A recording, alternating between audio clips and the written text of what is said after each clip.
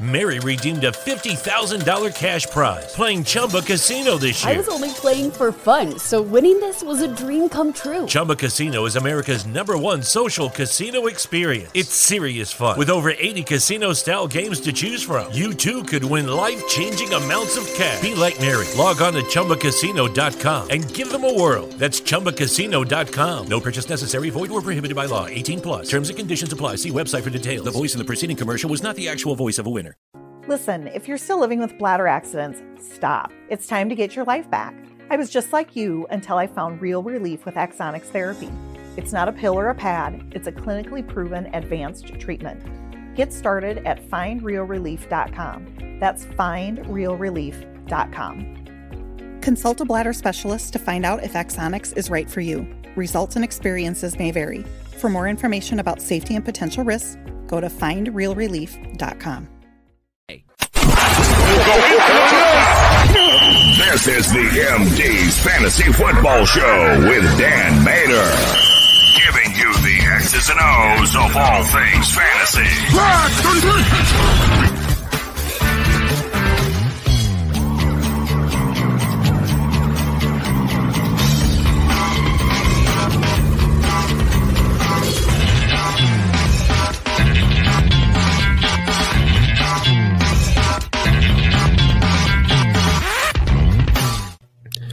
Hello, MD Nation, and welcome into the show. You are listening and or watching the MD's Fantasy Football Show, streaming to you live on social media at BellyUpMDFF Show.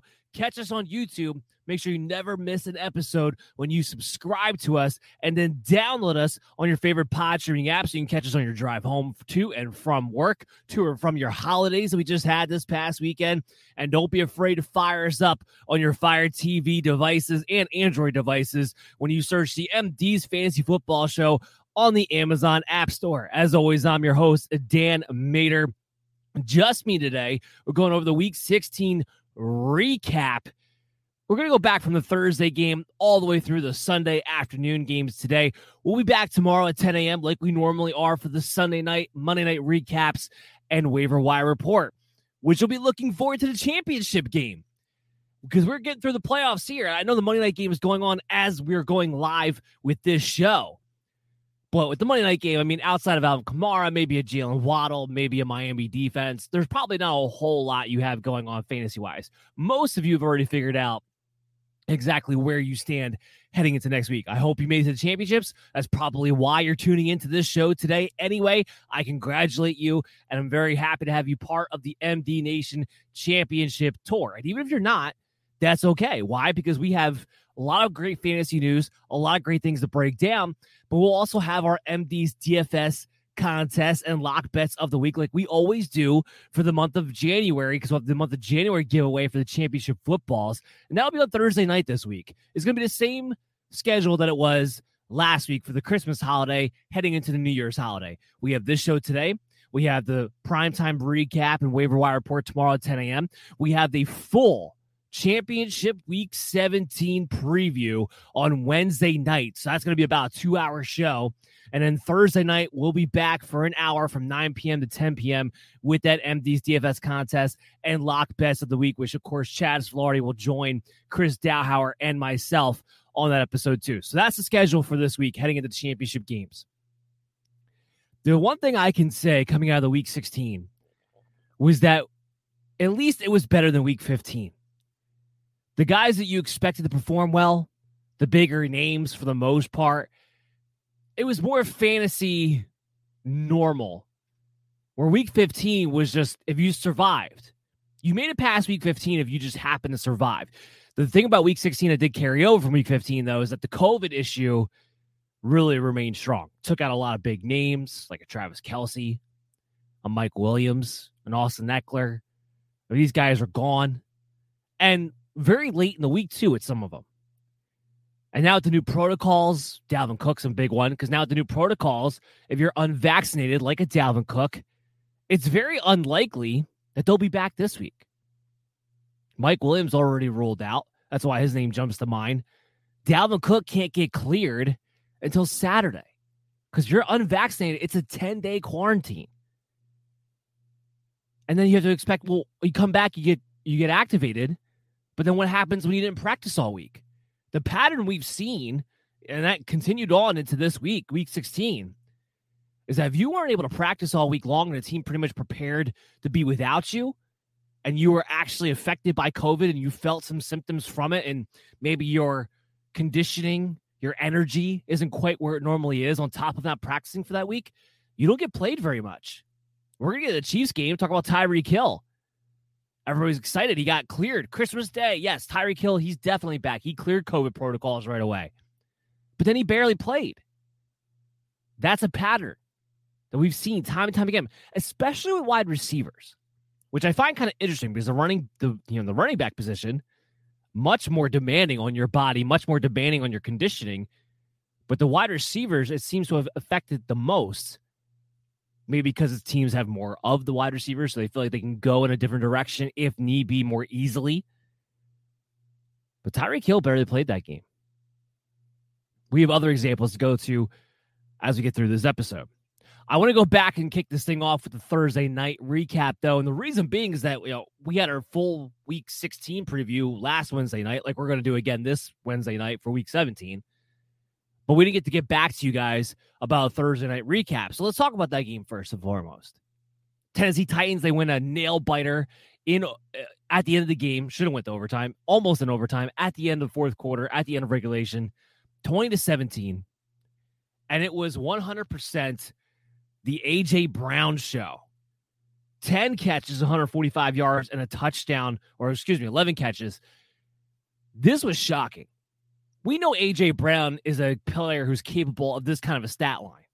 We know the San Francisco secondary is a mediocre matchup that you can take advantage of. That's not what's shocking here. It's his first week back in a month. He didn't even technically practice the entire week leading up into the game. They tested out his conditioning and just made sure he was in game shape. But he even practiced with the team. They activate him off the IR. He comes right back and performs. Now, I know A.J. Brown, he was out with a chest issue for the last 4 weeks or while he was on IR. But we also know he had been getting ailed by lower body injuries, which has been the history with A.J. Brown. And it's something that has slowed him down in the past. And this year in particular, really felt like it was slowing him down quite a bit. Remember, he got hurt in training camp. Started off the season. Just never at any point really looked like himself. Never looked like the explosive and physical A.J. Brown that we've come to know and love. And that's why he was disappointing even when he was able to be healthy enough out there on the field. I ranked A.J. Brown as a wide receiver 3. I was a wide receiver 3 range, that is, not wide receiver 3 overall. Wide receiver 3 range. I wasn't expecting a big game. Wide receiver 29 overall is exactly where I had him.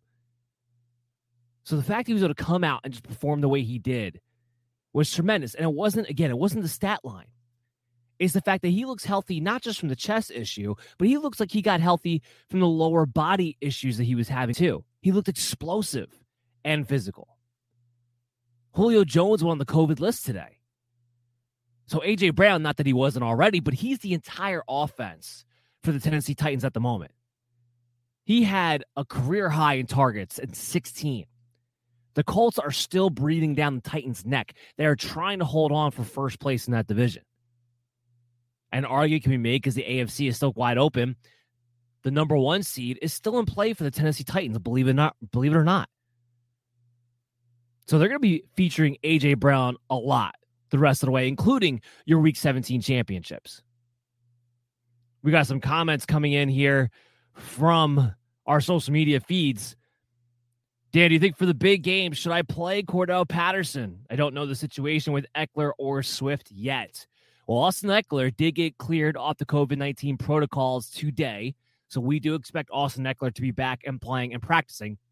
And because he got cleared today, you feel pretty confident that they are going to have him practicing and he'll be ready to go. So I'm not worried about him having some sort of limitation heading into next week. DeAndre Swift, I don't know. I mean, that's something we're going to have to wait and see how the week plays out. He got listed as a limited participant in practice all of last week, but then he wasn't able to suit up on Sunday. And Cordell Patterson, flat out, his usage has just not been the same since he had that high ankle sprain. He was able to have one more good game right after that. But they've been splitting the carries with him and Mike Davis. They have not been involving him or at least targeting him as much in the passing game. Now, some of it is because defenses are just straight up queuing in on Cordell Patterson finally. That's part of it. Because if you actually look at his routes run, he's still running about the same amount of routes. He's still lining up the wide receiver position about the same amount of time that he was before. But whenever he's on the field, teams are now just queuing in on him, which is smart because that's what Atlanta's built their entire offense really to get Patterson the ball when he's out there. At no point this season has he actually been out there for, 90% of the snaps. That hasn't been how they've used it. So that's the problem with Cordell Patterson right now. And I'll get to your next question. We got to move back to San Francisco. Do you think Eckler and JJ will split carries? No. Austin Eckler has been incredible this entire season. They want Justin Jackson back there to back him up, to be ready to go if they need him. But make no mistake, just because Jackson had a nice game last week, they're not suddenly going to then have Austin Eckler in a timeshare. And also remember, Justin Jackson and Austin Eckler have a similar skill set. If they're going to have Eckler in a timeshare with anybody, it would be one of the bigger backs at the goal line. That hasn't proven to be the case this season. That's not going to happen now. So let's get back to the 49ers defense. The 49ers offense, excuse me. Jimmy Garoppolo, we find out today, they reported as a right thumb sprain, but apparently, no. He's got a chip bone and a torn ligament. He's actually in doubt heading into week 17. Now, I'll get into all what that means when we have the preview show on Wednesday night. Because remember, we're going to be doing a full Week 17 championship preview Wednesday night, a 2-hour, at least, special edition. It might be 2 hours and 15 minutes like it was last week. So Garoppolo winds up getting hurt a little bit in this game. And from what they're saying the injury actually took place in the second quarter, which could explain at least the second interception. Not the first one, but it could explain the second interception when it completely sailed on him. Now, while he did not play a good game NFL-wise, fantasy-wise, if you stream Jimmy G, it wasn't really that bad. 322 yards against a touchdown. Yeah, he gets 2 picks, but ultimately, still gets you about 17-plus points. It's kind of what you're looking at of a streaming option, at least as a floor play anyway. But Deebo Samuel, that's the story. So what do we see that was different? We saw Jeff Wilson get healthy in the Atlanta game and look like Jeff Wilson. Because of that, the 49ers then expressed that they had more confidence in allowing Jeff Wilson to be a bell cow type back, meaning Deebo Samuel doesn't have to play at the running back position as much as he did previous weeks with Eli Mitchell out. So Deebo Samuel was able to shift back to being more of the wide receiver like he was for the majority of the season when he's lighting up the stat sheet and is a top 3 guy. That's what plus the good matchup here against Tennessee, but that's what we saw in this game. He had 9 catches for 159 yards. He still got involved in the rushing game. He still had 5 carries for 32 yards. This is probably the first game that he didn't find the end zone. But what do you care? He still had a huge, huge day. I will question what his ceiling is if a Jimmy Garoppolo can't play next week. That will be interesting. But again, more things for Wednesday night. Jeff Wilson, 14 carries, 45 yards, and a touchdown. Look, Tennessee, on paper, toughest defense against fantasy running backs. Give up the least amount of point to fantasy running backs. So the fact that Jeff Wilson was able to come in here, get a touchdown, still get 45 yards, get 3 catches for 12 yards, it makes you feel good if you have Jeff Wilson. Now, there's a chance Eli Mitchell could come back this week, but they're also playing Houston. So if they're not 100% sure, I'm pretty sure the 49ers have the feeling that they can get away with Houston by just having Jeff Wilson. It really wouldn't surprise me. So it's something that remains to be seen. The silver lining on Eli Mitchell was that right before that Thursday game, they had a news report about that his knee had turned a corner in a positive way, opening up the door more so for this week. But Shanahan's still saying, I'm hopeful, but we still have to wait and see. So clearly, they're not confident of it as of yet. More things that you need to follow us on social media for, because we'll keep giving you those player news update notifications when these practice reports do come out. I will mention Brandon Ayuk, 5 targets, 4 catches, 40 yards, and a touchdown in this game. But with Deebo Samuel returning back to his normal role, the ceiling for Brandon Ayuk just goes way down. Heck, the floor-to-ceiling ratio goes way down because you don't know if he's even going to get involved. George Kittle was the one who got left out of the offense in this game. He only had 2 catches for 21 yards in this game on 3 targets. I think more times than not, that would be Brandon Ayuk.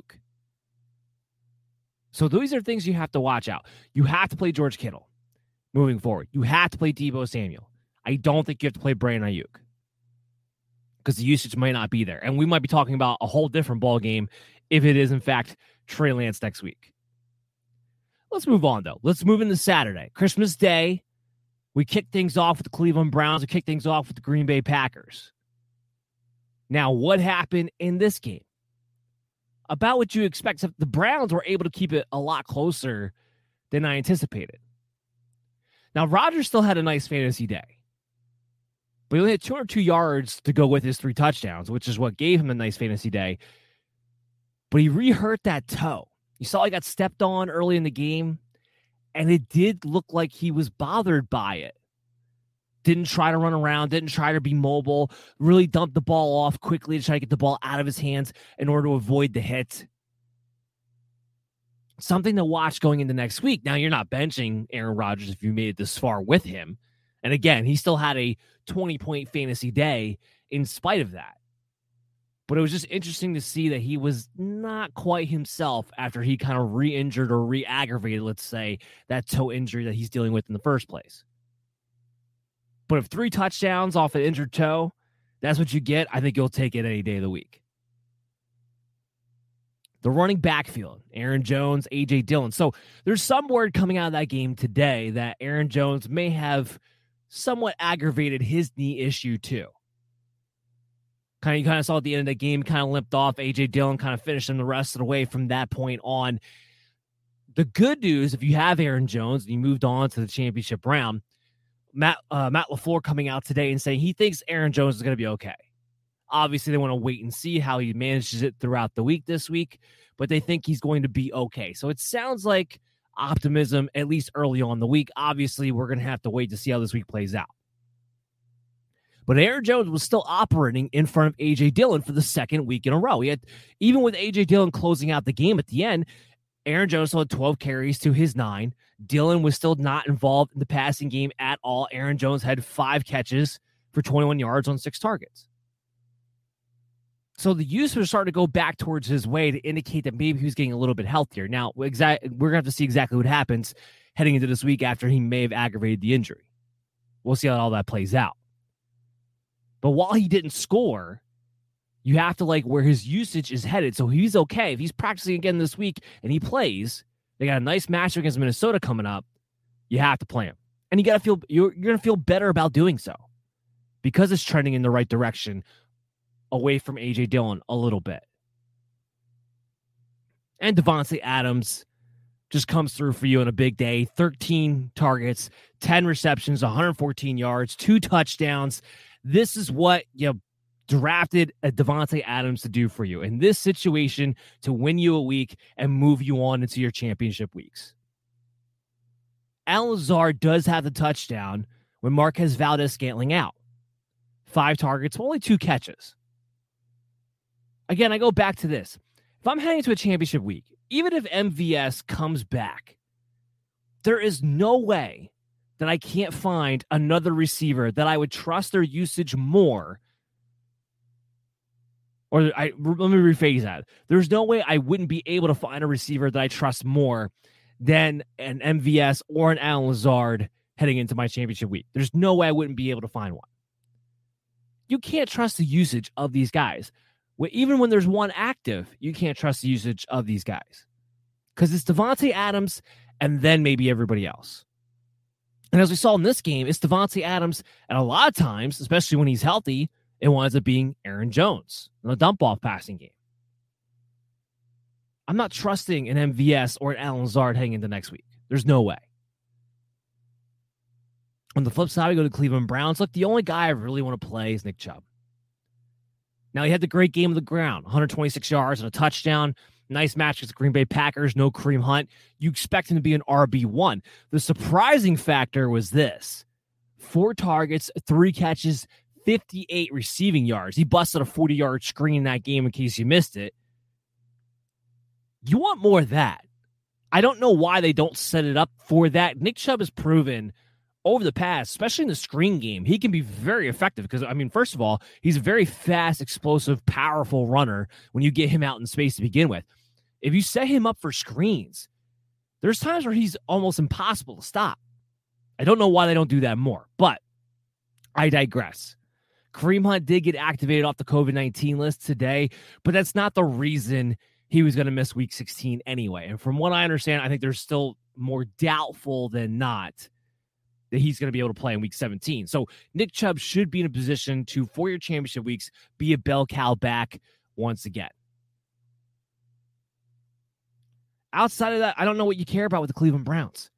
Baker Mayfield was terrible. Jarvis Landry, he led the way with 7 targets, 4 catches, 55 yards. He never has a high ceiling. He's a guy you play as a third receiver, a flex play in a PPR league only, if you just need a floor. Somebody not to dud you out. But most likely, you're heading to your championship week. You pretty much have your core team set around you. But you need guys who have higher ceilings. You can't leave these things to chance. You can't leave points on your bench.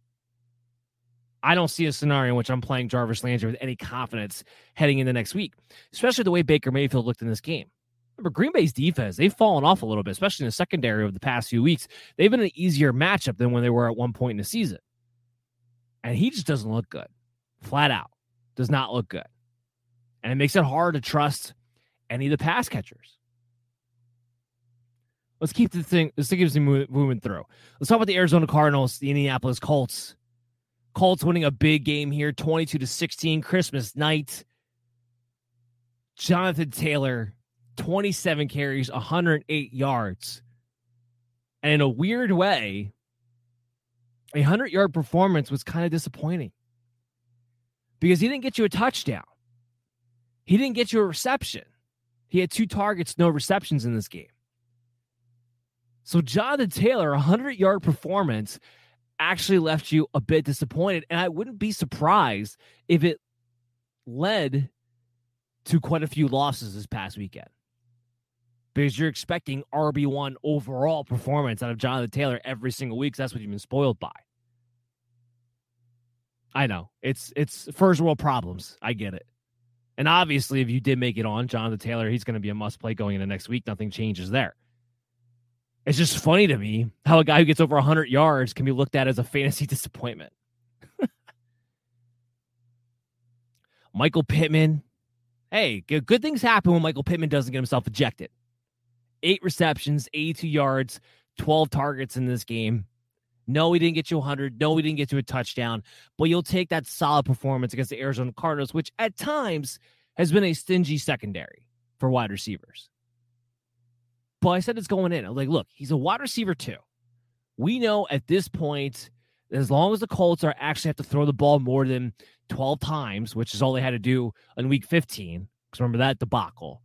As long as they have to throw the ball more than 12 times, which you figured they would in this matchup, in 2 evenly matched teams, we know Michael Pittman is a candidate for double-digit targets any given week. It's hard to pass up that kind of floor in volume. So he brought it to you again, and he was solid in this one. And he's not the reason you lost if you did lose. Michael Pittman will continue to be fired up as that. T.Y. Hilton did get the touchdown. This is the most we've seen T.Y. Hilton be involved in the offense, really since he's gotten back from injury. Now, I don't know if they're purposely ramping him up now before they head into the postseason. That's possible, but it's neither here nor there when you're talking about your fantasy expectations going into Week 17. On the Cardinals side of things, Mary redeemed a $50,000 cash prize playing Chumba Casino this year. I was only playing for fun, so winning this was a dream come true. Chumba Casino is America's #1 social casino experience. It's serious fun. With over 80 casino-style games to choose from, you too could win life-changing amounts of cash. Be like Mary. Log on to ChumbaCasino.com and give them a whirl. That's ChumbaCasino.com. No purchase necessary. Void or prohibited by law. 18 plus. Terms and conditions apply. See website for details. The voice in the preceding commercial was not the actual voice of a winner. Start a journey, not a fad. Kick off your fitness journey with up to $500 off Peloton Bike, Bike Plus, or Tread packages. Choose the package that will take your training to the next level with accessories like our cycling shoes, heart rate band, non-slip grip dumbbells, and more. Join now and you'll see why 92% of households that start the year with Peloton are still active a year later. All access membership separate. Offer ends January 8th, 2023. Excludes Bike, Bike Plus, and Tread Basics. See additional terms at onepeloton.com. There's some good things to take out of here. Don't get me twisted with the fantasy purposes around it. But Kyler Murray, without DeAndre Hopkins, is just not trustworthy. He gets 74 rushing yards in this game on 4 scrambles. One of them, of course, in that 57-yard run in that first drive of the game. Absolutely explosive. But the reason I bring that up is because after that point, the Colts did a really good job of making sure they kept him in the pocket. And I've been saying this for a long time now.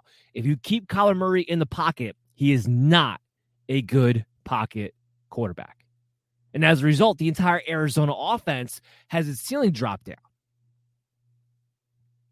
Now, there's no Rondale Moore in this game either. So we do the target consolidation, the routes run will be centered around an A.J. Green, who did nothing, Antoine Wesley, who did nothing, and Christian Kirk, who was heavily involved.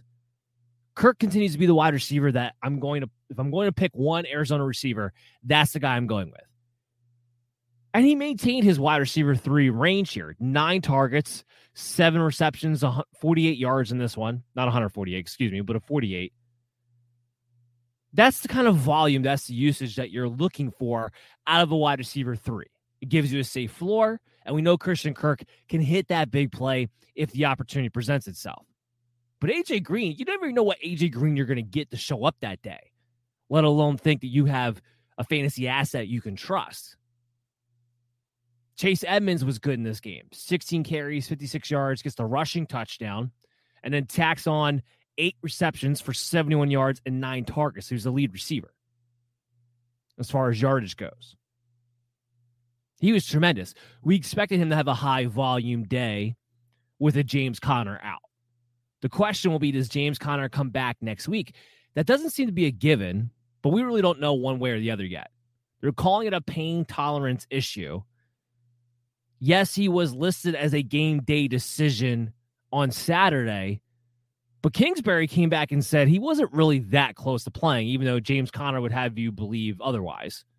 But players typically do. And in James Conner's shoes, look, he's on a contract deal. He's having a career season. He wants to be out there because he wants at least a chance to get paid. That may not happen. We'll have to see exactly what happens going into this week if he's able to practice at all or not. But if he misses practice again, I can't see them rolling out Conner heading into week 17. That'll be a wait-and-see mode. Zach Ertz, he's the other safe pass catcher next to Christian Kirk, next to Chase Edmonds being involved in the passing game that I'm willing to go with here. 13 targets in this game, 8 catches, 54 yards. You will take that usage, that floor, out of a tight end every day, any day. Even though it wasn't a gaudy stat line, you'll take 13 targets for your tight end. And without DeAndre Hopkins, Zach Ertz, maybe not to this degree, but had always been way more involved whenever Hopkins has been out so far this season. So he continues to maintain his top 10 ranking for me because of this performance here, because there's no DeAndre Hopkins to be worried about. Let's dive into the Rams-Minnesota Vikings game. This game was weird. And I say it was weird because it got the over. That's what we wanted. It was a 49-point over. It was the highest over on the week. We got the over, which is what Chris and I had predicted. But it happened in the most strangest way it possibly could have, where we were expecting Matthew Stafford in a matchup against Minnesota, who's been the best matchup along with Washington for passing games. we expected him to go off. I had Matthew Stafford, my number one quarterback overall, coming into the week. And he goes for 197 yards and 3 interceptions. Only 1 touchdown. It's because Sony Michel went bananas in this game. We find out now today that 1 carry Darrell Henderson had for 17 yards, he hurt his MCL. He's on the injury reserve now. And I'm going to throw this out there, too. I'm not going to bury the lead. Sean McVay actually saying Cam Akers has a shot to have playing time in Week 17. Look, we have some tremendous player comeback candidates already as it is. And I'm not saying Cam Akers should win the award, but he should at least be a candidate. If he takes the field in Week 17 or Week 18 after having an Achilles injury in the summer and comes back the same year, he at least needs to be a candidate for the player comeback of the year. It's even if he only takes 1 snap, he should be a candidate for player comeback of the year. It's insane. Insane the recovery we're seeing. He's not going to be a fantasy asset, don't get me twisted. But the fact that we're even talking about this heading into the postseason is amazing. And it actually comes at perfect timing now that we're not exactly sure when you're going to get Darrell Henderson back. They're calling it a 3 to 5 week timeline. Well, if the Rams go to the Super Bowl, he might be back, but otherwise he might be done for the rest of the year. Sony Michel in his absence was tremendous. 27 carries, 131 yards, and he has a touchdown. By the way, Sony Michel, now we know going into the game that Darrell Henderson won't be there. He could be a low in RB1. No, Cam Akers is not going to come in this week and have such a significant workload that takes away from Sony Michel. So don't worry about that. Sony Michel is going to be a low in RB1 heading into next week, though. Now that we know Darrell Henderson won't be there. He still continues to just not be that involved in the passing game. 1 catch for 4 yards in this game. Did have 4 targets, which is the most he's had. But he's giving you 100-yard performances. The question is, does he give you the touchdown to go along with it? But right now, he's a lock-it-in, must-play heading into Week 17. Cooper Kupp had a floor game. If you're not watching me on the stream right now, I did that in air quotes. A floor game at 10 catches, 109 yards. That's a floor game for Cooper Kupp. I know, it's insane. So we're not going to talk about Cooper Kupp. We don't need to. What we do need to talk about is OBJ and Van Jefferson. Now, OBJ gets 8 targets. Van Jefferson gets 6. On the surface, you'd be okay with that. But the production for Van Jefferson in particular, 1 catch, 6 yards against Minnesota, one of the best matchups. Jefferson had been on a 3-touchdown game streak before Week 15. Week 15, suddenly he doesn't get targeted. That was the whole Cooper Kupp show. And then it happens to him again this week, where he doesn't get utilized. He's out there as much as Kupp is. He has as much playing time, as much routes run. And before, he was at least being utilized as that guy to take a shot to. Still have a potential to get a touchdown. Still potential to get 6+ targets, which is essentially what you're looking for. Now, you can't trust him. And with OBJ getting back to his normal snaps, which is basically they play 3 receiver sets. Van Jefferson, Cooper Kupp, OBJ, when they're all healthy, they're all playing about the same amount as far as playing time and routes run. No one's really outplaying the other one as far as that goes. Obviously, Cooper Kupp's leading the way and everything else, but as far as playing time goes, all 3 of these guys are getting equal playing time because of how often the Rams have the receivers out there.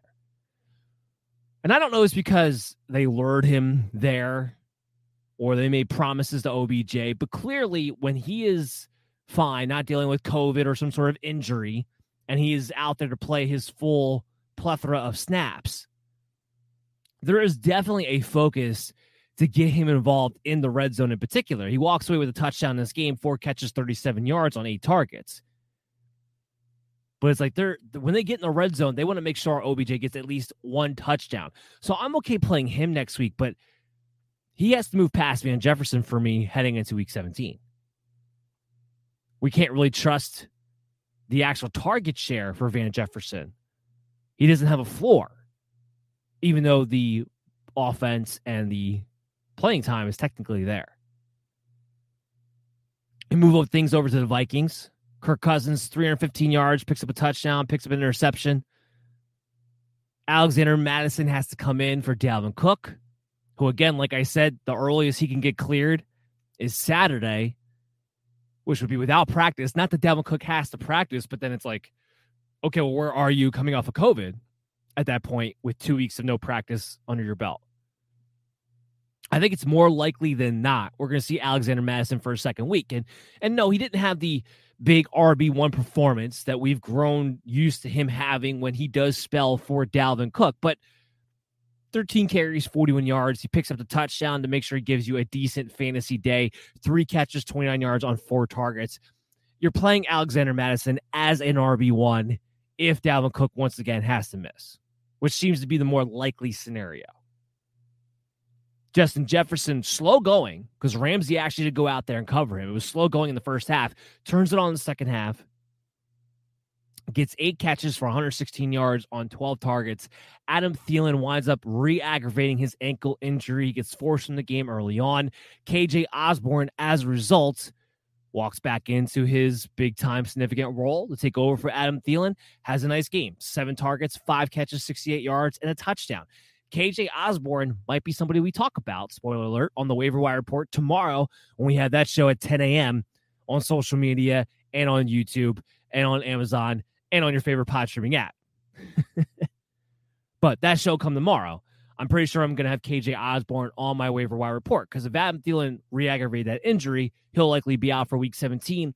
There is usage there for KJ Osborne. He'll at least be a wide receiver 3 heading into your championship weeks. A usable, plausible piece to pick up off the waiver wire, if need be. But here's what I want to do, because there's nothing else to really go over the Minnesota Vikings, because when we go over this recap, really all the shows the rest of this week, it's going to be very centered around the people you can and cannot trust. You're not going to be taking as many chances this part of the season, for obvious reasons. So let's keep it centralized around that. So what I want to do now is I'm going to take a quick break. When we come back on the other side, got more games to recap, obviously. So everybody stay tuned to the MD's Fantasy Football Show. We'll be back with you right after this. MD Nation, we want to welcome in a new sponsor of the show called Props Fantasy from PropsFantasy.com. Props Fantasy is a website and app which allows users to import their season-long fantasy teams to challenge other season-long fantasy teams. Their crucial difference is that you can challenge other teams that you are not playing in your league that week, or aren't even in your league, or not even on the same platform. The idea behind Props Fantasy is to let casual season-long fantasy players use the teams they already have to engage in daily fantasy-type contests for winnings. Users can wager anything from $1 up to $1,000 on a head-to-head challenge. Props Fantasy even harmonizes the scoring. If you're in a PPR league and your opponent is not, Props Fantasy will default to a half-point PPR, or you can manually adjust it. They also handle things like standard lineup versus Superflex. Their developers are fantasy football diehards and have thought of everything, including IDP. So if you think your season-long team is not just the best in your league, but the best in all leagues, this is your chance to find out and win money when you sign up for the Props Fantasy app today at PropsFantasy.com. So join in on the fun. You're listening to the MD's Fantasy Football Show. Welcome back in, MD Nation, to the show. You are listening and or watching the MD's Fantasy Football Show. Distributed to you live on social media at BillyUpMDFF Show. Always make sure you subscribe to our YouTube channel so you catch every single episode. Download us on your favorite pod streaming app to hear us on the car ride home, or fire us up on your Fire TV and Android devices when you search the MD's Fantasy Football Show on the Amazon App Store. As always, I'm your host, Dan Mader. We're going over the Week 16 recap, or should I say up until, late Sunday afternoon. We'll talk about the Sunday night, the Monday night recap, and the waiver wire report for your championship weeks of Week 17 tomorrow at 10 a.m. So make sure you tune back into all those locations I just spouted off for that show tomorrow. But let's keep this thing going. It was really interesting to watch how some of these usage, plays wound up coming out to be in this past week. A lot of surprises. A lot of things that threw us off. The Tampa Bay Carolina game, good example of that. especially when it came to the wide receivers. Now, we weren't thrown off by Antonio Brown leading the way. He had 10 catches for 100 yards in this game and 15 targets. It pretty much was the passing game. We weren't thrown off by that. We were, however, thrown off a little bit by Rob Gronkowski only being targeted twice for 1 catch and 23 yards. We were thrown off a little bit because there was a report right before the game that Tyler Johnson had been practicing all week long as the Chris Godwin role. And while his playing time was up there, I assure you, he doesn't show up in the box score. But he was the third receiver as far as playing time and routes run goes. He was on the field. Didn't receive 1 target, though. But Cyril Grayson, apparently, is the second receiver to Antonio Brown. Now, this might all change now they've activated Brashad Perriman off the COVID list. And because Brashad Perriman does have the history with Tampa Bay, with Bruce Arians, with Byron Leftwich, it does stand to reason that he could be very much involved, or at least take on that Mike Evans role, play the perimeter wide receiver, be the big play threat guy. Look, all in all this matters is this. When it comes to the pass catchers of the Tampa Bay Bucks, you're heading into your championship weeks. You're playing Antonio Brown. You're playing Rob Gronkowski. I don't want to trust anything else. Remember, they're playing the Jets next week, which means that game script could go similar to this one, which I think this game script here against Carolina explains a little bit why a Rob Gronkowski didn't wind up having to be that involved.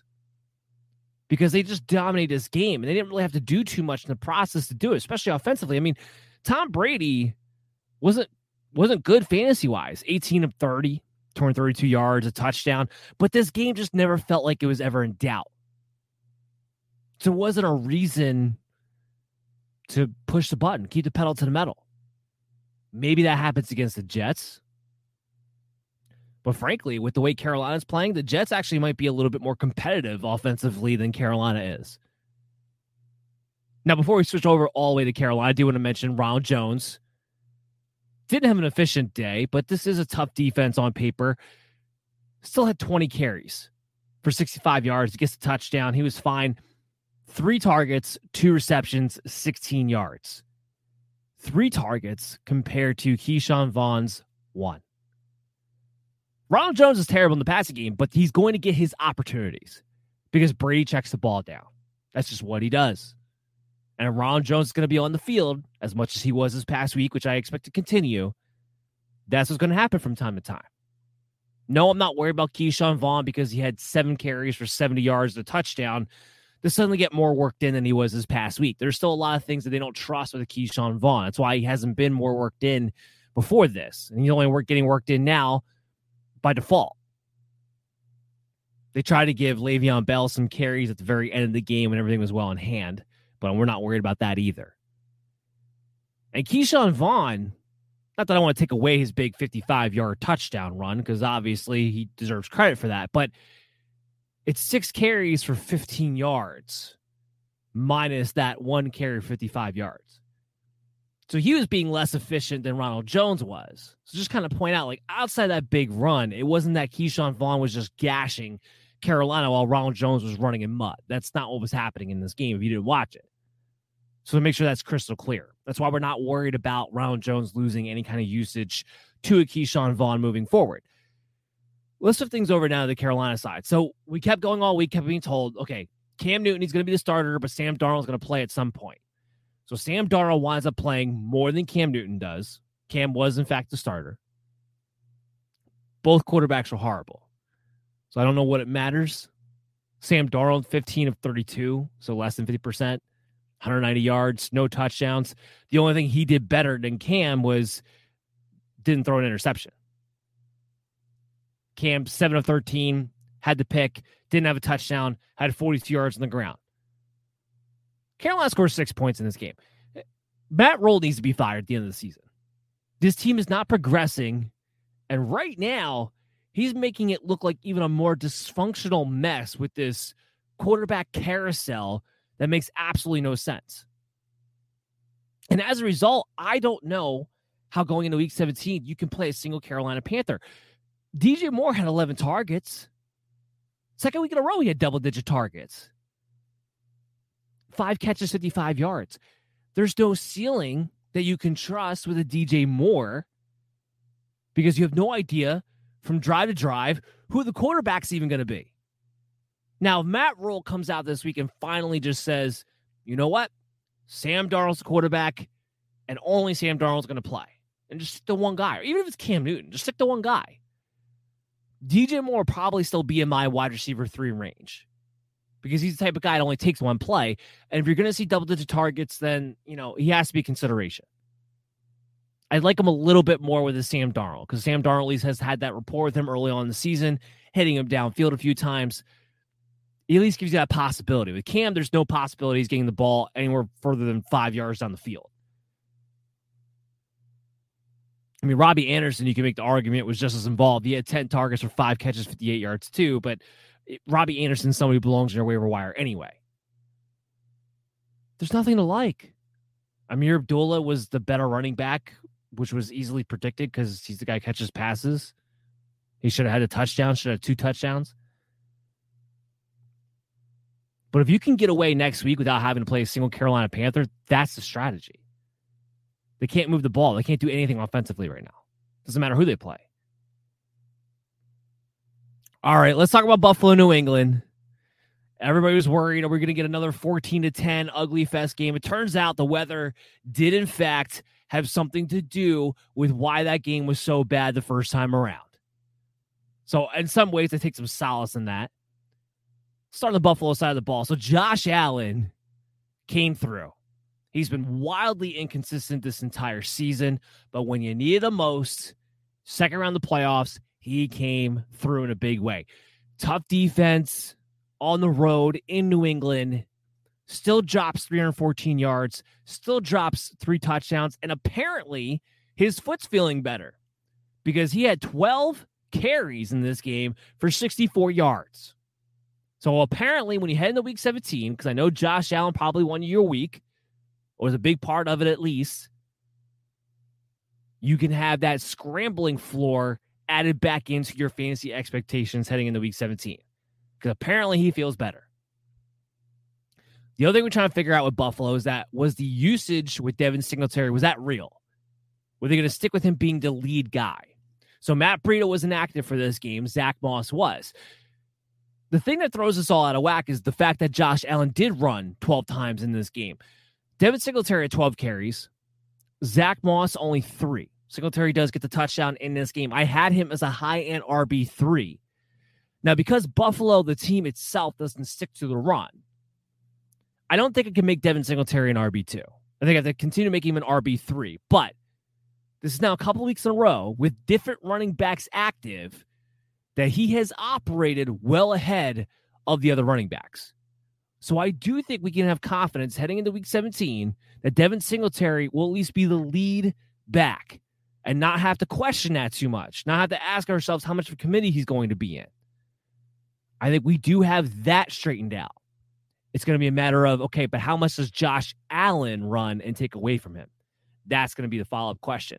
But he's going to be a flex play. He's going to be an RB3 for me because now we've had a couple of weeks of usage to confirm they're going to stick with Devin Singletary as the main guy. And they should. He's the one guy who can run a little bit with power, has more explosiveness than Zach Moss, holds onto the ball better than Matt Breida, and he can catch the ball. I don't know why it's taken him this long to figure out that Devin Singletary is the best talented back that they have in that backfield.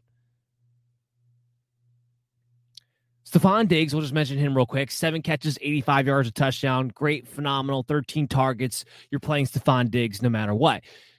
Isaiah McKenzie, that's the story here. Gets 11 catches for 125 yards and a touchdown, 12 targets. Huge day. I know nobody played him, at least not anybody in a 10 or 12-man league. If you're a 14, 16-man league, maybe you did, but nobody in a 10 or 12-man league played him. So now the question is going to be, do you play him next week? Because Cole Beasley, Gabriel Davis, unvaccinated. Pretty good chance they can't play again in week 17. So you should have the same amount of players available. Mary redeemed a $50,000 cash prize playing Chumba Casino this year. I was only playing for fun, so winning this was a dream come true. Chumba Casino is America's #1 social casino experience. It's serious fun. With over 80 casino-style games to choose from, you too could win life-changing amounts of cash. Be like Mary. Log on to ChumbaCasino.com and give them a whirl. That's ChumbaCasino.com. No purchase necessary. Void where prohibited by law. 18 plus. Terms and conditions apply. See website for details. The voice in the preceding commercial was not the actual voice of a winner. Hi, I'm Maria. And I'm Mike. And we're Team Ready. Black Hills Energy knows your home is where your heart is, so they want you to be ready. It's all about keeping you safe, prepared, and making your home as energy efficient as possible. Everything from how to weatherize your home to how to stay safe during extreme weather. Be ready for anything. Go to blackhillsenergy.com/Team Ready. They'll be gone, so it'll be Emmanuel Sanders, Dawson Knox, Stephon Diggs, Isaiah McKenzie. Don't get overly excited about Isaiah McKenzie. He had a great game in this game, great usage, but Emmanuel Sanders walks away with 4 targets, 2 catches, 20 yards. Dawson Knox walks away with 2 catches, 11 yards. He did get the touchdown, but he only had 3 targets. Those are 2 guys that I believe, when they're healthy, more times than not, when they're not playing the New England Patriots, are going to be more involved, especially from a target standpoint. Dawson Knox, 3 targets. That's the least amount of targets he's had in a month, especially while he's healthy.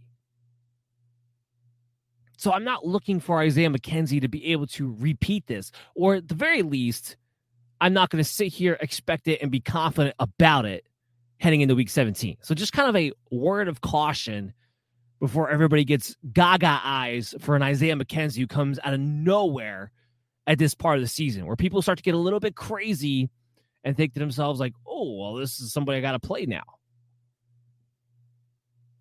where everything's on the line and everything's up for air. Don't get carried away. That's all I'm going to say about that. I'm sticking with guys like Dawson Knox, my tight end position. I'm sticking with Stephon Diggs. I probably don't want to play another Bills receiver. Let's go to the New England side. So Damian Harris was a story. Damian Harris, 18 carries, 103 yards, picks up 3 touchdowns. Tremendous. Great job, Damian Harris. Outside of that, there's nothing else to get excited about. And that's what the Patriots are. They're the running game. And if you're feeling lucky and you need to stream a tight end, you can look towards Hunter Henry. But you also know that games like this, where he gets 1 catch for 9 yards on 6 targets, are very plausible too. And he just bottoms out on you. I know there's no Nelson Aguilar. N'Keal Harry played in his stead, did nothing. Jacoby Myers, 6 catches, 59 yards, and 8 targets. I got to think you got somebody better to play with a much higher ceiling than a Jacoby Myers heading into your championship week. I'm only interested in Damian Harris if he's by himself too, by the way. Would he still be an RB3 even when Ramondre Stevenson was active? Yeah. But remember, Stevenson was out because of an illness, a non-COVID illness at that. I would lean towards a pretty good chance he's back next week. So we go back to a split with Harris and Stevenson. So now he's back to being a touchdown-dependent flex play at best. If Stevenson's out, though, you continue to play Damian Harris because he shows you what he can do. And you definitely feel confident about playing running backs against the Buffalo Bills right now because they've been letting up big gash games like this one. Oh, man, this game. So the Cincinnati Bengals, the Baltimore Ravens. Now, Baltimore, first and foremost, I got to lead off with this. I feel bad for Baltimore. I mean, is there a team in the NFL this year who's had worse luck? You lose J.K. Dobbins. You lose Gus Edwards. You lose Marcus Peters. No Marlon Humphrey in this game. It's just one thing after another. No Lamar Jackson. Tyler Huntley had an illness Friday that was reported as non-COVID, and then Saturday goes on the COVID-19 list. You pull out Josh Johnson, who, by the way, started a game for the Jets earlier this season. to come and be your quarterback, and he performed admirably. He had 300 yards passing, 2 touchdowns, 1 pick on 40 pass attempts. I mean, there's not much more you could hope for out of a third-string quarterback that you pulled off another team's practice squad midway through the season. And Mark Andrews right now, he's just proving the point that I don't care who's the quarterback. I'm getting the ball, and I'm awesome. 8 catches, 125 yards, and a touchdown on 10 targets. Mark Andrews is still my number 1 tight end heading into the week, but I'd be lying to you if I didn't say I was a little bit concerned when there's going to be no Lamar Jackson, no Tyler Huntley out there. You don't know how these quarterback switches are going to go necessarily. And he's just showing you how special he really is, especially when he's healthy. He's been more healthy this season than he has been for the past couple of years, and it's showing. So I guess the one good thing you have going for you is that, no matter who the quarterback is, even if Lamar Jackson comes back, if Tyler Huntley comes back, or if it's Josh Johnson again for another week, Mark Andrews is going to be a great play and have an elite ceiling. So that's the good news.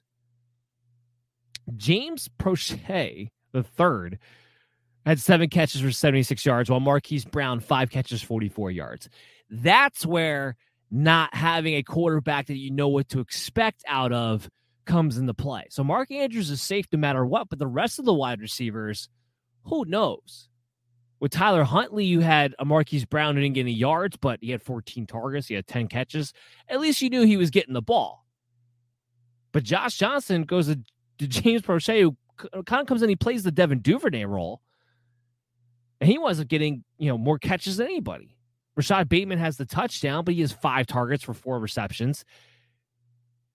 Marquise Brown is the only wide receiver I'm interested in. But honestly, I don't know if you can have confidence in playing a Marquise Brown for sure. I don't know if he's a lock-it-in starter unless Lamar Jackson's able to make his return. But Lamar Jackson hasn't even practiced yet. So to say that you feel comfortable about him being the starter this week, I don't. Now, with Huntley, you can make the argument, well, the volume was there, and with Brown only takes 1 play. Now, I feel more confident if Huntley was there, playing Marquise Brown as, maybe a low-end wide receiver 2, high-end wide receiver 3 type of player. But that's what he is now. Those top 10 performances, those top 15 performances, unless Lamar Jackson comes back, that's not what I'm going to expect. The backfield situation is a dead split between Devonta Freeman and Latavius Murray right now. Dead split. I don't think you can play either one of these guys. You don't even know what to expect out of the Baltimore offense in general at the moment, and they might have to be pass first because we just saw what Cincinnati did to this defense without, half their starters, half their players. And it might not be getting any better again next week when they have a bad matchup against the Rams and still don't have a lot of healthy guys. Joe Burrow had 525 yards. I had him in my top 10. I have him as a QB 8. I was not in any world anticipating 525 yards. 37 of 46. Just career best game. 4 touchdowns. Everybody was tremendous. T. Higgins, amazing. 12 catches, 194 yards, 2 touchdowns, 13 targets. He's been the hottest second half wide receiver out there. Jamar Chase, 7 catches, 125 yards on 10 targets. And even Tyler Boyd, who's only targeted 5 times, for the second time in 3 weeks, comes away with a big play touchdown, 68-yard touchdown in this game. It's not what we're used to seeing out of Tyler Boyd. It's happened twice in the last 3 weeks. He's still the guy that I'm going to leave out because he could very easily get left out of this offense. But you got to love where Joe Burrow and T. Higgins and Jamar Chase are trending right now. And even Joe Mixon. Joe Mixon was great in this game. 65 yards, rushing touchdown, 18 carries. Also tacks on a receiving touchdown, 6 catches, 70 yards. Had a big 52-yarder at the end of the game when it didn't matter. Now, what's going to jump out to you on the box score in this game? Well, it's going to be Joe Mixon's passing usage. Not something we've seen since the beginning part of the year. Don't get carried away. Now, obviously, you have Joe Mixon. He's an RB1.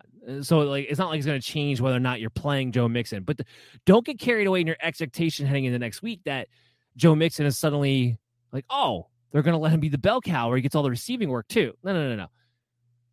He doesn't get the receiving work in 2-minute drill or negative game scripts. This was a positive game script the entire game for Cincinnati. So in those situations, when they're not facing third down and longs a lot, they're not trying to come back from behind, there are no 2-minute drills. Those games, he can get involved in the passing game because he's out there for those plays. And they happen to decide to throw him the ball, he's going to get some of that, and he's a good pass catcher. No one denies that part of it. But don't look at this as like, oh, Mixon turned a corner. I got, a top 3 running back for sure on my hands heading into next week. You might, because he's Joe Mixon, but not because he's going to be all of a sudden involved in a heavy way in the passing game if this is a more normal-ish game script for the Cincinnati Bengals next week. That's all I'm saying there, because that's going to stand out to a lot of people heading into next week. One more game I want to talk about before we hit another break. The Houston Texans, Los Angeles Chargers. Now, we can't bury the lead here. The Texans winning 41-29.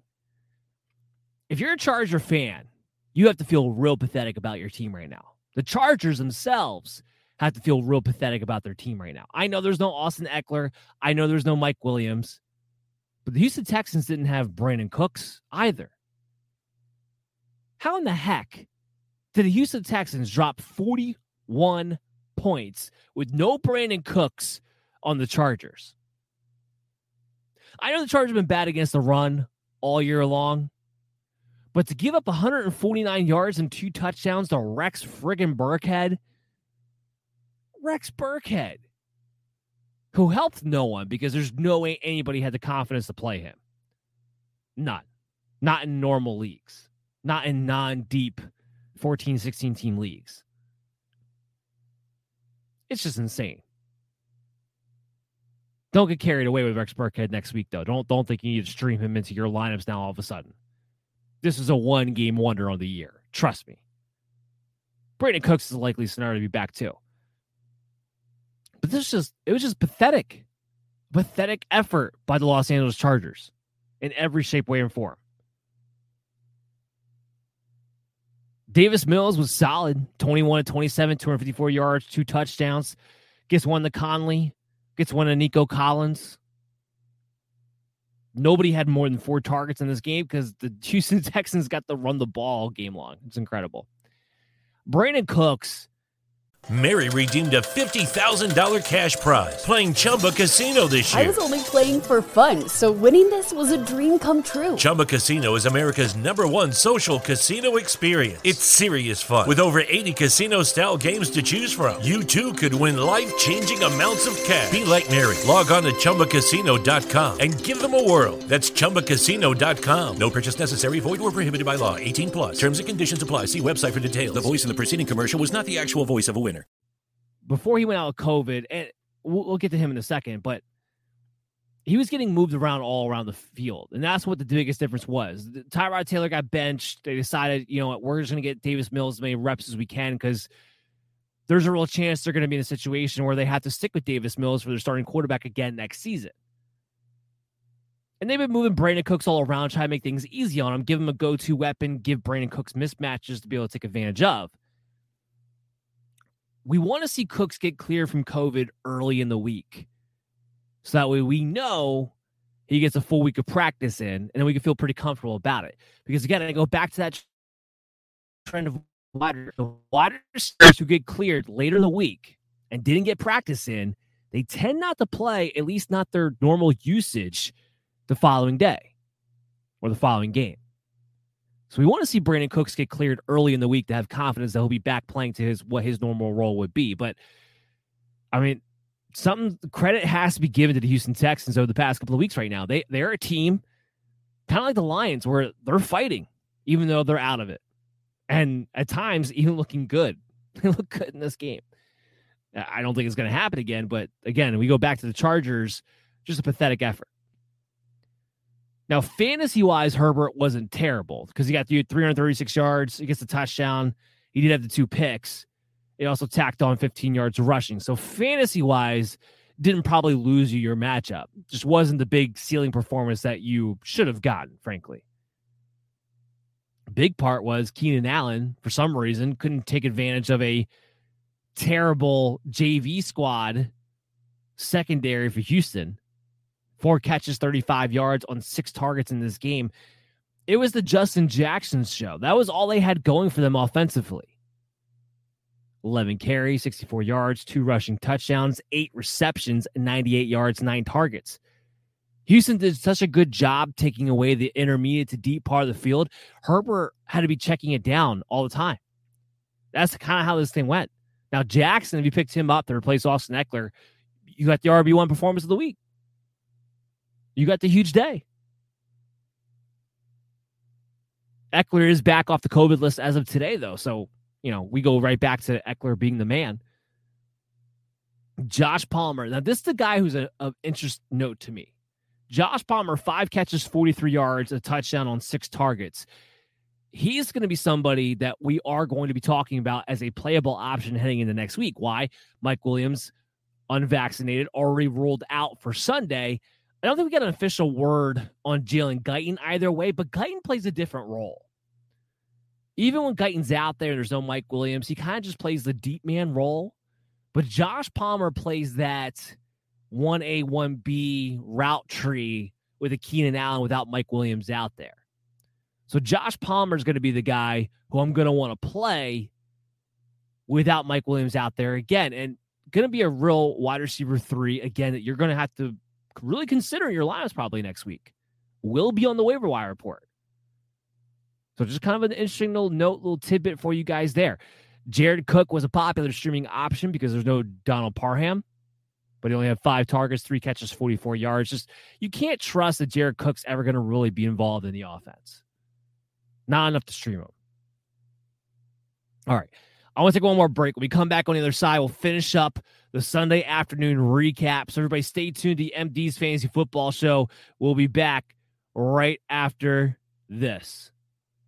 It's the holiday season, and you don't know what to gift as a gift or a stocking stuffer. Well, today's sponsor, Manscaped, has the tools to guarantee you win this year's stocking stuffer or white elephant competition. Manscaped is the leader in men's below-the-waist grooming, and they have served more than 4 million men worldwide. If my math is correct, that's almost 8 million balls. So get 20% off and free shipping at Manscaped.com with the promo code BELLYUPFANTASY. Manscaped's best-selling product is the Performance Package 4.0, which is at the top of every man's wish list this year. Inside, you'll find their Lawnmower Body Trimmer, the best trimmer on the market for your balls, your butt, and your body, and the Weed Whacker Ear and Nose Hair Trimmer. Let's not forget the famous liquid formulations, the Crop Preserver Ball Deodorant, and Crop Reviver Ball Toner to maximize your ball hygiene routine.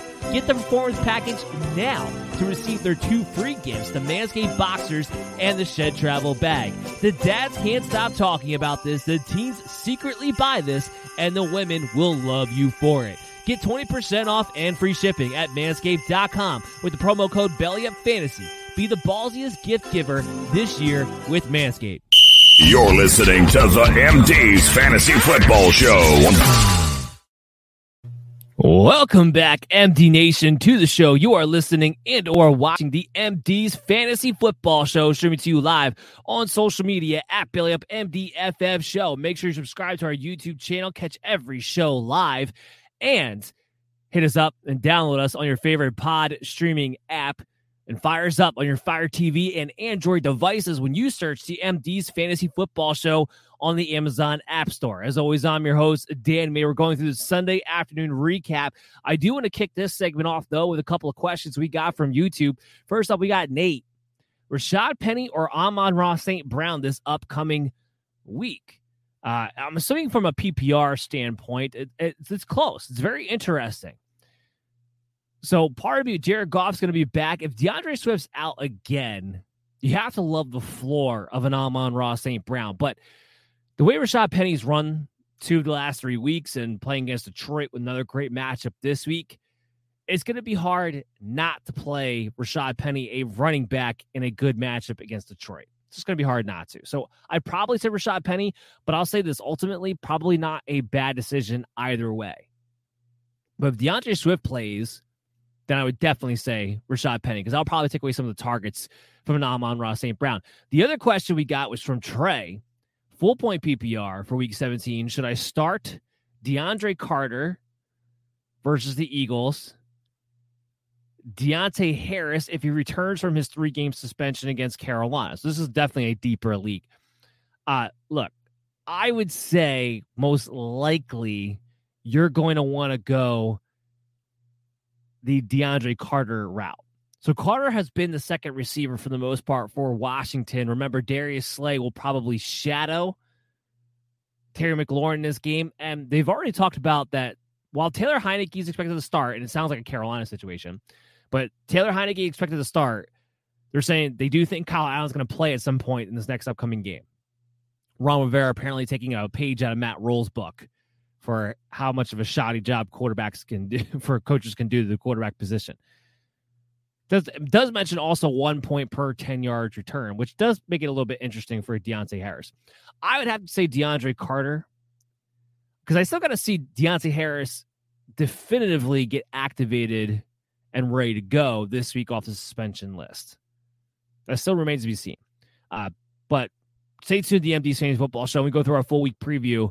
Ask us again when we have a better idea, and I have my rankings up on BillupFantasySports.com as we move forward through the week. All right, let's finish up the recap for week 16, shall we? So we left off with the Houston Texans and the Chargers. Let's dive into the other blowout of the week. One of others, but we're not going to talk about that Sunday night game until tomorrow. The Eagles and the Giants here, 34-10.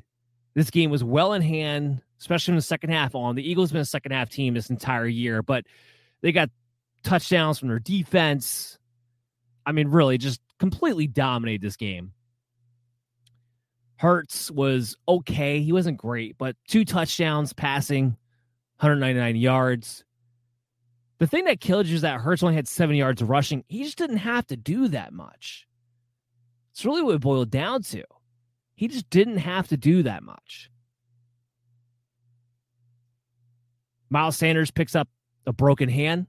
We now know he's going to be out for the rest of the season, or at least the rest of the regular season anyway. And Jordan Howard picked up a stinger. So Boston Scott got to run away with their usage in the second half of the year. They were getting ready to let Jordan Howard be that closer outer. I guess that they want him to be. They want him to be the closer. They want him to be the hammer. But he picks up that stinger, so they don't really use him as much. So Boston Scott winds up getting the touchdown. We head into next week. We know Miles Sanders is going to be out. Jordan Howard will be the official listed starter, but there will be a committee between him and Boston Scott to some degree.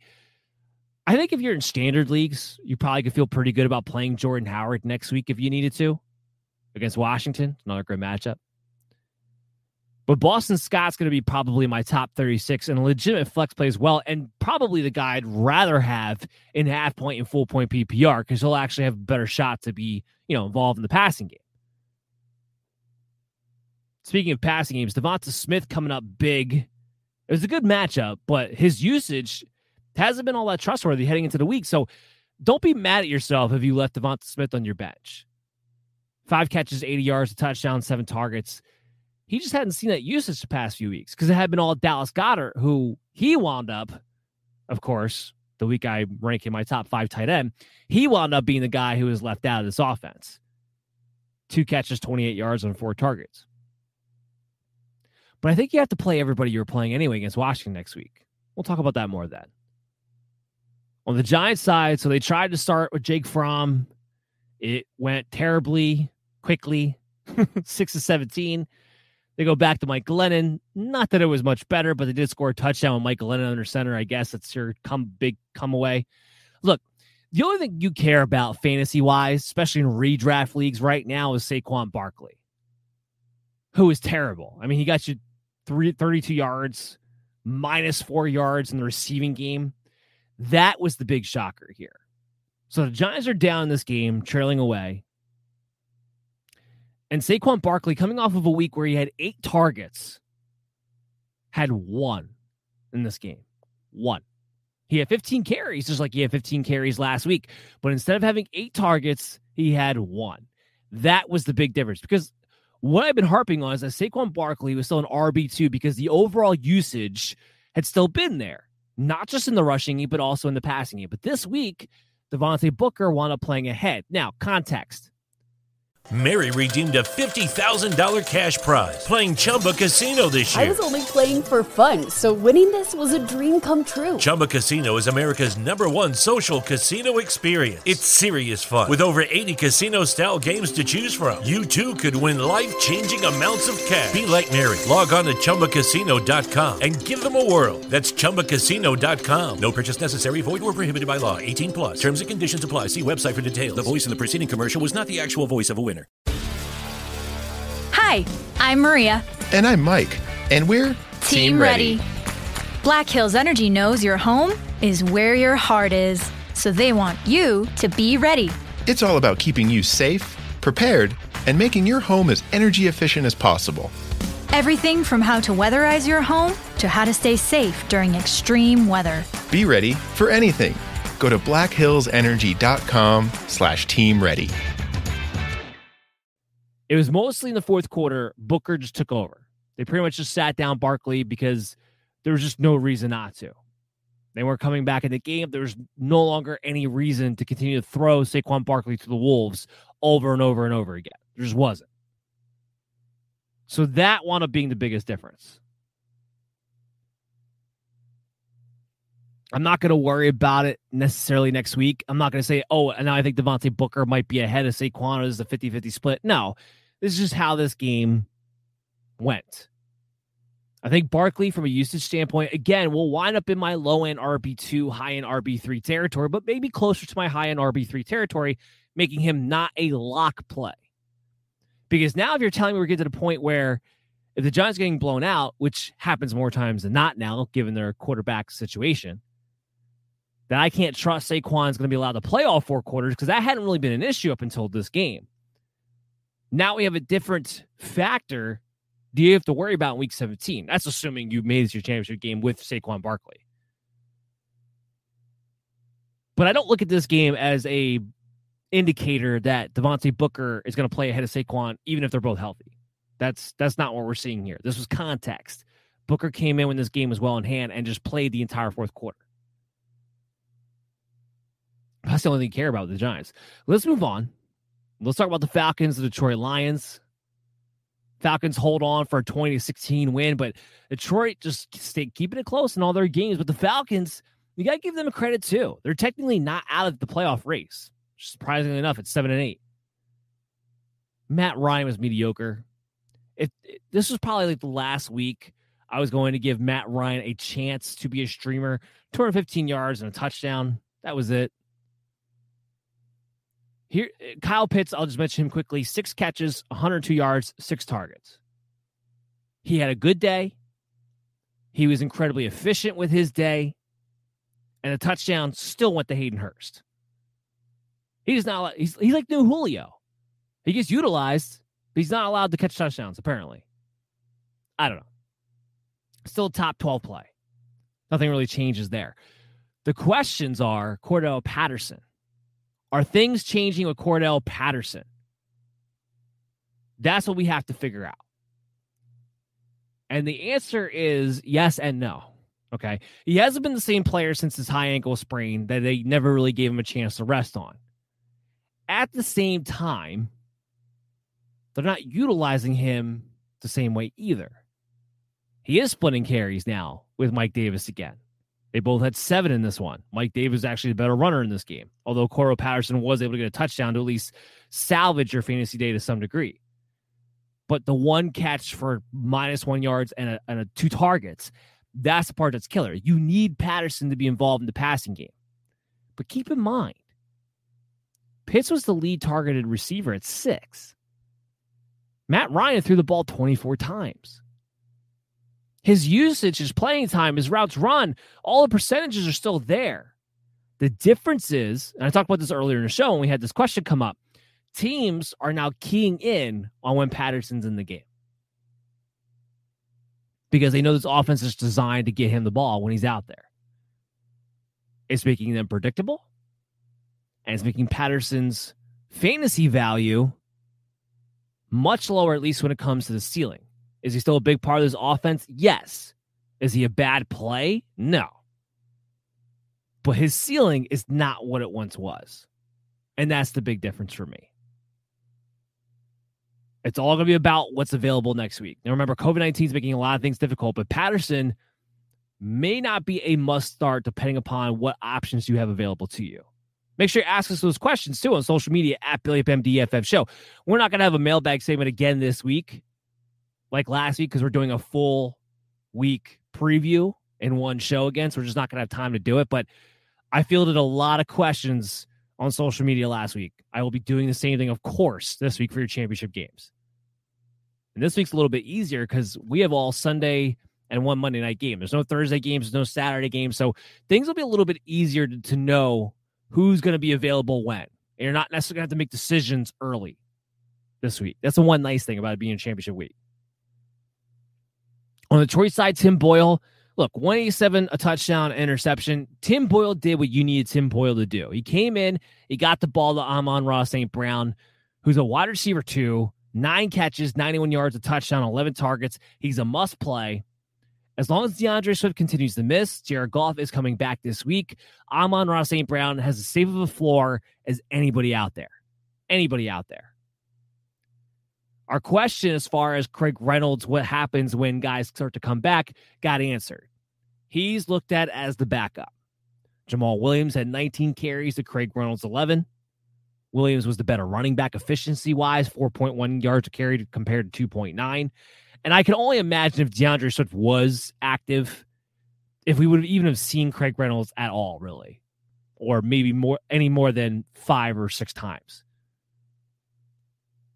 As far as Swift goes, I don't have anything for you guys yet. We'll have to wait and see. Technically, he practiced in limited capacity all last week, but he never did it when the media was there. It was always behind closed doors. So we don't really know where he's at. And he got rolled out on Sunday. Was inactive right away. I don't know why they bothered trying to bring him back to practice if they didn't think he had a better than 90% chance of playing, because why are you even getting him wear and tear in the position that you're in? That part I can't answer. But Swift will have to be considered questionable heading into next week. And we'll have to wait to see how the practice report plays out again. But I got to tell you, at this point, I don't know if I can feel comfortable playing Swift unless he winds up practicing in full at some point this week. All right, let's move on. Let's talk about the Jets and the Jaguars. The Jets proving they are the less crappy of the two teams, although the Jaguars probably getting ultimately what they need more, which is another loss and keeping that number 1 draft pick status afloat. Jets went 26-21. Zach Wilson has 91 rushing yards and a rushing touchdown in this game. That really wound up being the big difference. Passer standpoint, Trevor Lawrence was better. 280 yards compared to 102. But Zach Wilson did get the win. Unfortunately, James Robinson goes down with an Achilles injury, and this is just a killer. I hope this doesn't wind up being a career ender. Not because I don't think he can't come back from an Achilles injury. Cam Akers is proving that you definitely can, especially as a young running back. But because he's having his Achilles injury so late in the year, we can't expect him to have a Cam Akers-like return. Typically speaking, this is supposed to take, 10 to 12 months. Well, you do that math and you know that he's not going to be ready beginning of next season. Travis Etienne will be back, though. So what happens if Travis Etienne's playing well? We don't know what the coaching staff's going to be. It's going to be another coaching staff that's not really necessarily linked to a James Robinson. I just hope this doesn't wind up derailing his entire career, because it could. Being where this happened, when this happened, it just could. And I hope it doesn't happen. I hope it doesn't go down that way. In his absence, Dare Ogunbowale, I think I said that, Ogunbowale. That's my best attempt for it anyway. 17 carries, 57 yards, picks up a rushing touchdown, had 2 catches, 15 yards on 4 targets. You like the usage, but I'm going to say this. I am not going to play a single Jacksonville Jaguar in my championship week. It's not going to happen. It's just as likely they have Ozigbo, who's still on their depth chart, be in a committee next week, because Ogunbowale is more of a receiving third down type back. He was active. Ezigbo wasn't. I might be butchering that last name, but forgive me. Both names are hard to pronounce. That's the main issue. I'm not going to trust it. I'm just not. I think if you made the championship, you probably have better options. Maybe you did have a James Robinson, but I still think we can find you a better option. If it was Carlos Hyde, it'd be one thing, but I'm not going to trust it, which will probably be a committee next week. Outside of that, Marvin Jones, there was no Laviska Shenault in this game. So, yes, the target consolidation, Marvin Jones, Laquan Treadwell, but Tavon Austin got heavily involved. He had 7 targets in this game. There's no way you trust it. I'll tell you what you do trust. You trust Michael Carter. 16 carries, 118 yards, picks up 2 catches, 6 yards, 3 targets. He played double the amount of snaps as Tevin Coleman. Now, the difference was, though, when Tevin Coleman played, he got the ball, automatically. If Tevin Coleman was on the field, he was getting the ball. He had 19 snaps and 14 carries. He was getting the ball. But Michael Carter still got his, was still better, was still good. I think you trust to play Michael Carter. There's nobody else in the Jets I want to play. James Crowder was out this game. Braxton Berrios led the way with 6 targets. There's nothing there. But Michael Carter can be a lock-it-in starter for a championship team next week. Played a little bit more than he did last week. And again, doubled the snaps of Tevin Coleman. Even though the box score carries would tell you that maybe it was a 50-50 committee. And it wasn't. And this game was actually, I want to say it wasn't close because it was close, but the Jets seemed like they were in control the entire time. If they weren't, I think you would have seen even more Michael Carter than Tevin Coleman. Let's talk about Seattle and Chicago. Seattle at home in a blizzard-like conditions finds a way against Nick Foles-led Chicago Bears, finds a way to give this game away at the end. They were in control and allowed the Bears to score 11 points in the fourth quarter, come back and win. Just talk about things being broken. Things are broken in Seattle. DK Metcalf had a touchdown, though. Something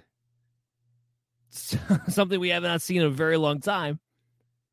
Only 2 catches and 41 yards outside of that. But did have the touchdown. Tyler Lockett wasn't really involved. 3 catches, 30 yards on 6 targets. Technically still led the way in targets for the team. But this was more about, if you're disappointed by Lockett's performance, I understand, but this was more about the weather conditions. Wound up being real snowy, real windy. It was a game where you knew the backfields were going to have a good opportunity to shine. Rashad Penny did. 17 carries, 135 yards, a touchdown. Look, the Bears have been a team you can run on all season long as it is, but then Hakeem Hicks came down with COVID. You take him out of that lineup, they have nobody who can stop the run up the middle. And it showed in this game.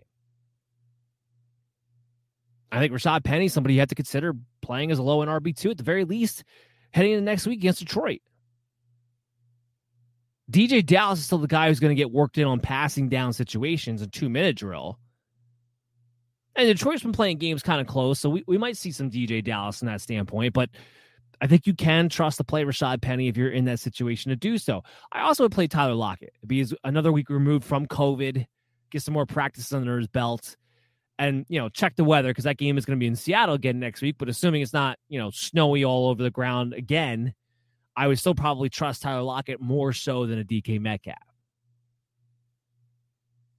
Gerald Everett was the big lead receiver, but you're not going to play him next week either.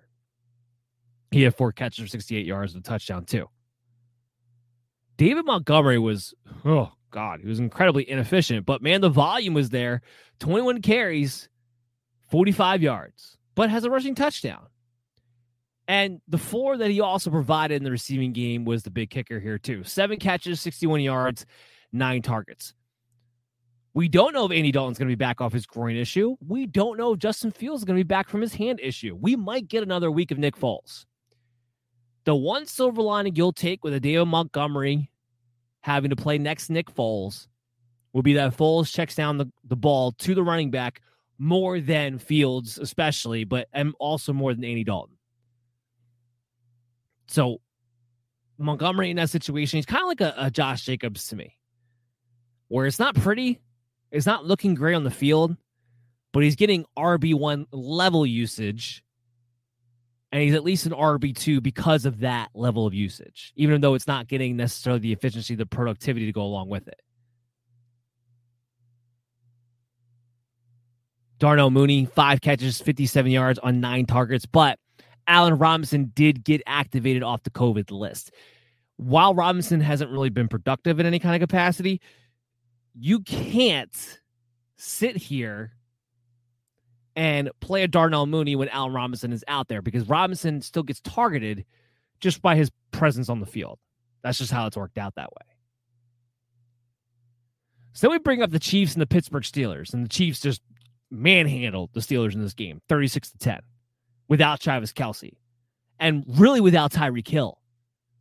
And Tyreek Hill, he might have lost you guys some playoff matchups, but it's not like you weren't going to play him. Everybody who had Tyreek Hill played Tyreek Hill. Here's the issue, okay? So they controlled this game. I think it was more about the fact that they controlled this game the way they did.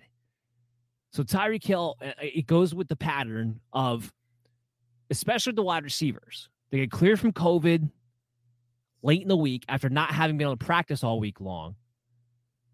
He was playing his normal usage like through the first quarter, but then once Kansas City got up, and they got up early, they were up 14-0 after the first quarter, and then they tacked on another 9 in the second quarter. They're up 23-0 heading into halftime. Clearly, they wanted to make sure they were taking it easy on his conditioning if they could help it. That was clearly an issue. And again, because this game was so well in hand and so controlled by Kansas City, they didn't have a reason to use them. So I bring it up for 2 things. One, if you did manage to make it to next week with Tyreek Hill's performance, to not worry. Not that I think people would, but just to make sure. 2, to also point out that Byron Pringle, who had 6 catches for 75 yards and 2 touchdowns, that he's not a guy to expect that out of again next week, with Tyreek Hill being back and probably getting a full week of practice in. And yeah, no, we're not going to expect Pringle to go off again next week.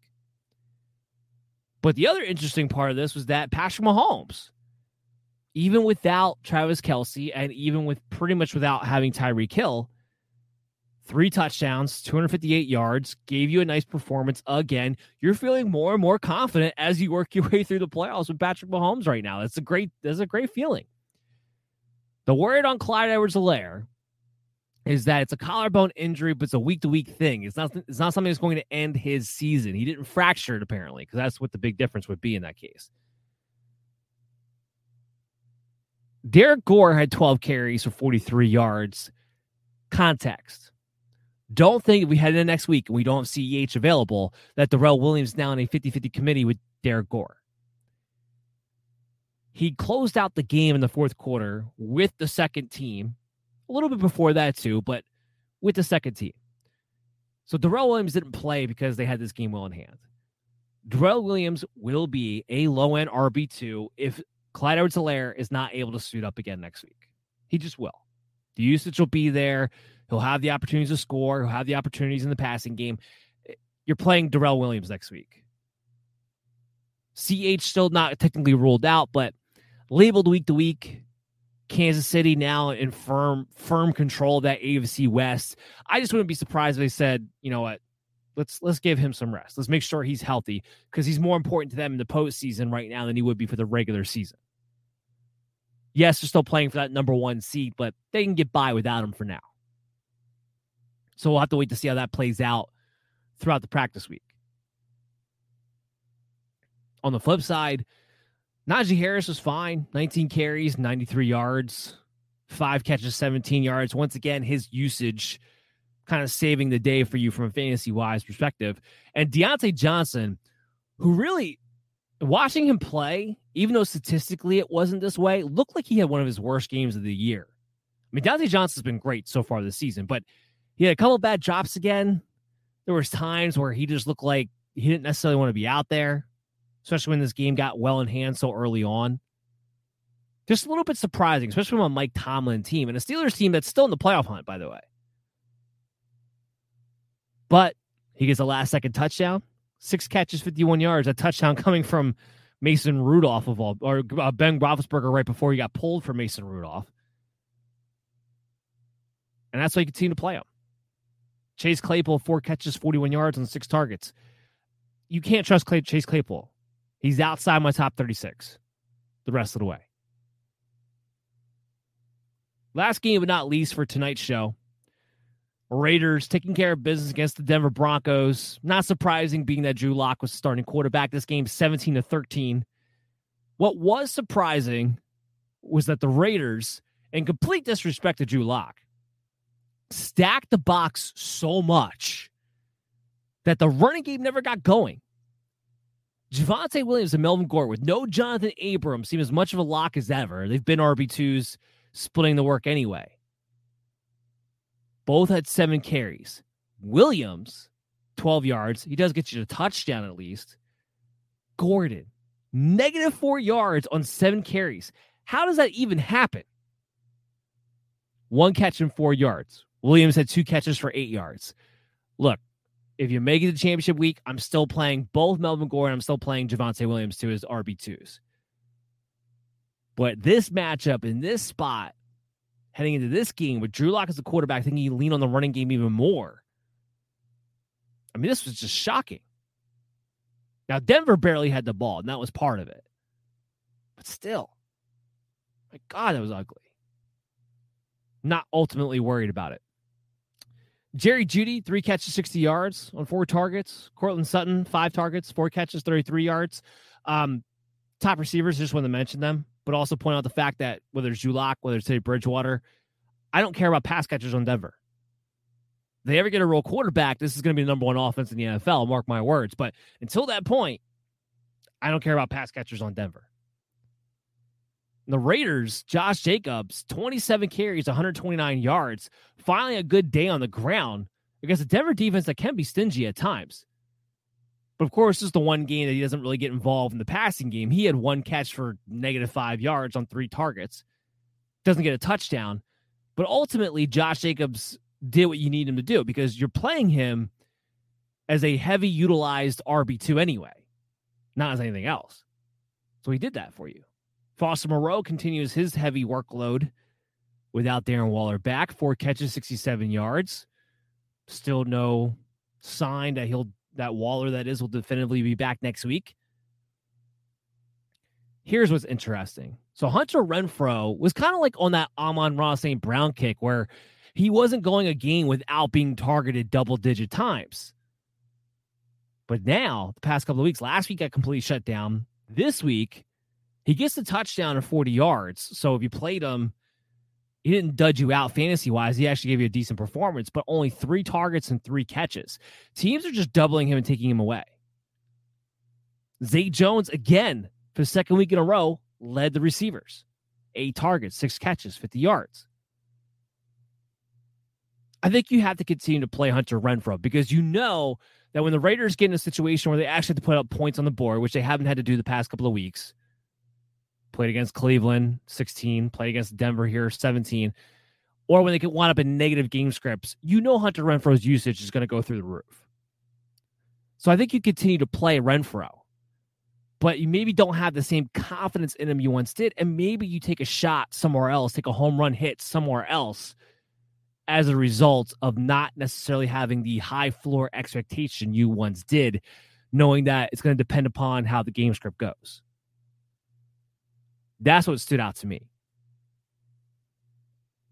That's going to do it for our show. That's going to finish off the recap from Sunday afternoon and this Christmas Day, Thursday night game. We went over all that. Make sure you tune back into us tomorrow morning at 10 a.m.